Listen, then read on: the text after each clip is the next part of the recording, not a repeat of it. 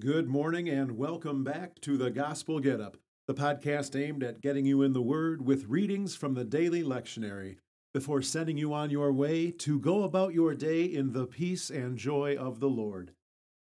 This morning's readings take us into Ezekiel chapter 36, and in the letter to the Romans, we move into chapter 4.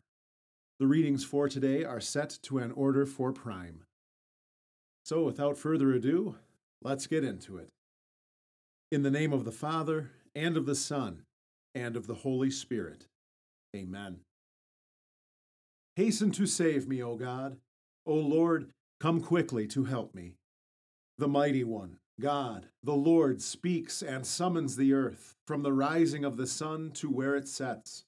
From Zion, perfect in beauty, God shines forth. God says, "Call upon me in the day of trouble. I will deliver you, and you will honor me." And we pray, Almighty God, you divide the day from the night.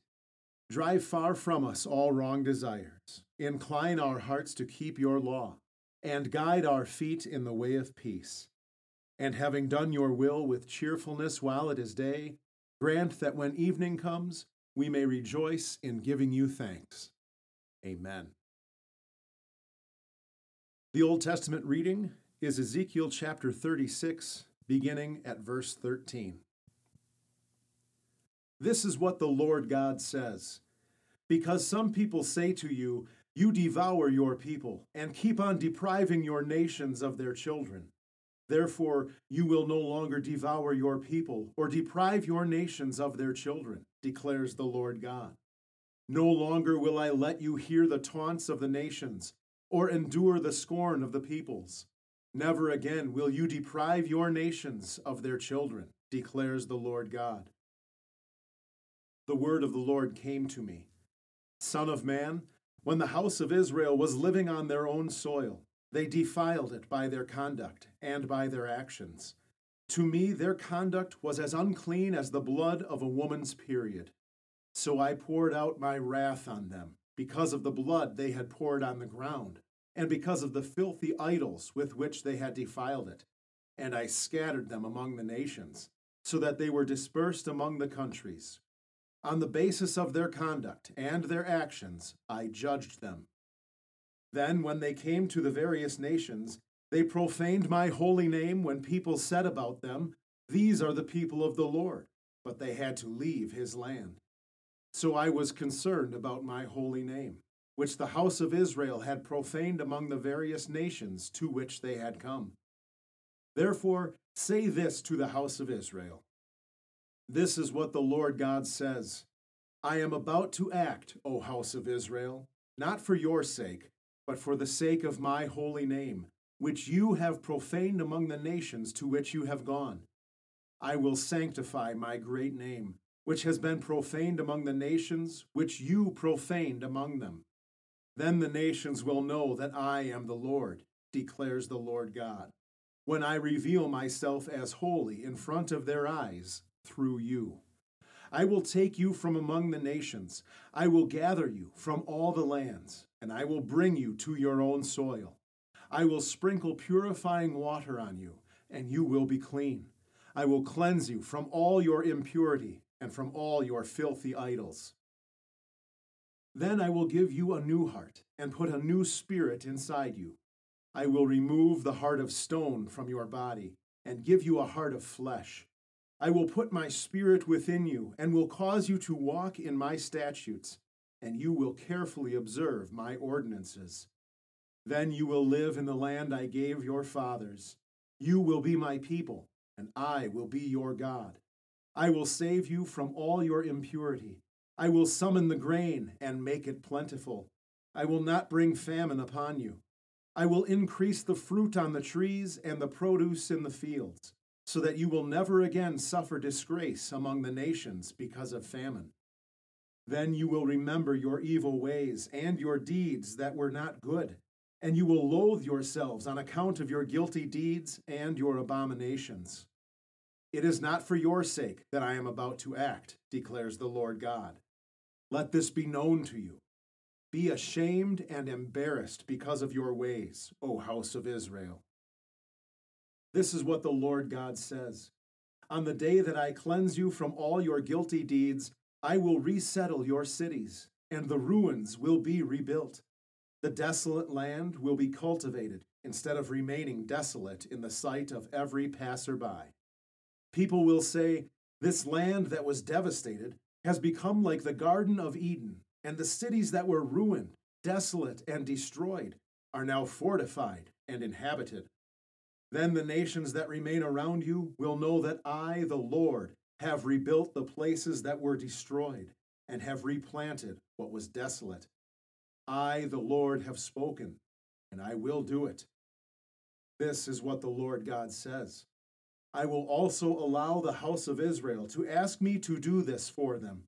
I will multiply them so their people are like flocks consecrated for sacrifice, like the flocks of Jerusalem on its festival days. So the ruined cities will be filled with flocks of people. Then they will know that I am the Lord. This is the word of the Lord.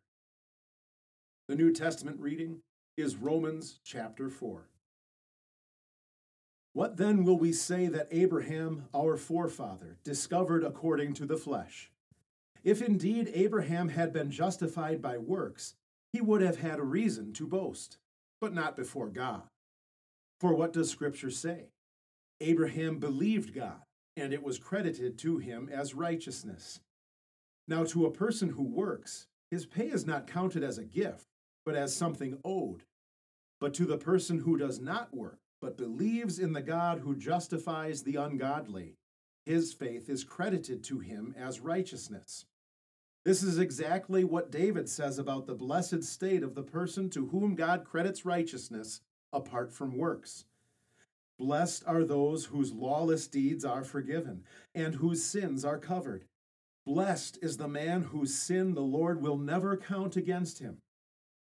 Now then, does this blessing apply only to the circumcised or also to the uncircumcised? To be sure, we maintain that faith was credited to Abraham as righteousness. So then, under what circumstances was it credited to him? Was he circumcised or uncircumcised at that time? He was not circumcised, but uncircumcised, and he received the mark of circumcision as the seal of the righteousness by faith that was already his while he was uncircumcised. So Abraham is the father of all the uncircumcised people who believe, so that righteousness would also be credited to them. He is also the father of the circumcised people, who are not merely circumcised, but also walk in the footsteps of the faith our father Abraham had before he was circumcised. Indeed, the promise that he would be the heir of the world was not given to Abraham or his descendants through the law, but through the righteousness that is by faith. To be sure, if people are heirs by the law, faith is empty, and the promise is nullified. For law brings wrath. Where there is no law, there is no transgression. For this reason, the promise is by faith, so that it may be according to grace, and may be guaranteed to all of Abraham's descendants, not only to the one who is a descendant by law, but also to the one who has the faith of Abraham. He is the father of us all. As it is written, I have made you a father of many nations. In the presence of God, Abraham believed him who makes the dead alive and calls non-existing things so that they exist. Hoping beyond what he could expect, he believed that he would become the father of many nations, just as he was told, this is how many your descendants will be. He did not weaken in faith, even though he considered his own body as good as dead, because he was about 100 years old, and even though he considered Sarah's womb to be dead. He did not waver in unbelief with respect to God's promise, but he grew strong in faith, giving glory to God, and being fully convinced that God was able to do what he had promised. This is why it was credited to him as righteousness. Now the statement, it was credited to him, was not written for him alone, but also for us, to whom it would be credited, namely, to us who believe in the one who raised our Lord Jesus from the dead. He was handed over to death because of our trespasses and was raised to life because of our justification. This is the word of the Lord. We now confess the Christian faith with the words of the Apostles' Creed. I believe in God, the Father Almighty, maker of heaven and earth. I believe in Jesus Christ, his only Son, our Lord, who was conceived by the Holy Spirit, born of the Virgin Mary, suffered under Pontius Pilate, was crucified, died, and was buried. He descended into hell. The third day he rose again from the dead. He ascended into heaven and is seated at the right hand of God the Father Almighty. From there he will come to judge the living and the dead. I believe in the Holy Spirit, the holy Christian Church, the communion of saints, the forgiveness of sins, the resurrection of the body, and the life everlasting. Amen. Heavenly Father, in you we live and move and have our being. We humbly pray that you would so guide and govern us by your Holy Spirit, that in all the cares and occupations of our life we may not forget you, but remember that we are ever walking in your sight. Through Jesus Christ our Lord. Amen. And we join to pray, Our Father, who art in heaven, hallowed be thy name. Thy kingdom come. Thy will be done on earth as it is in heaven.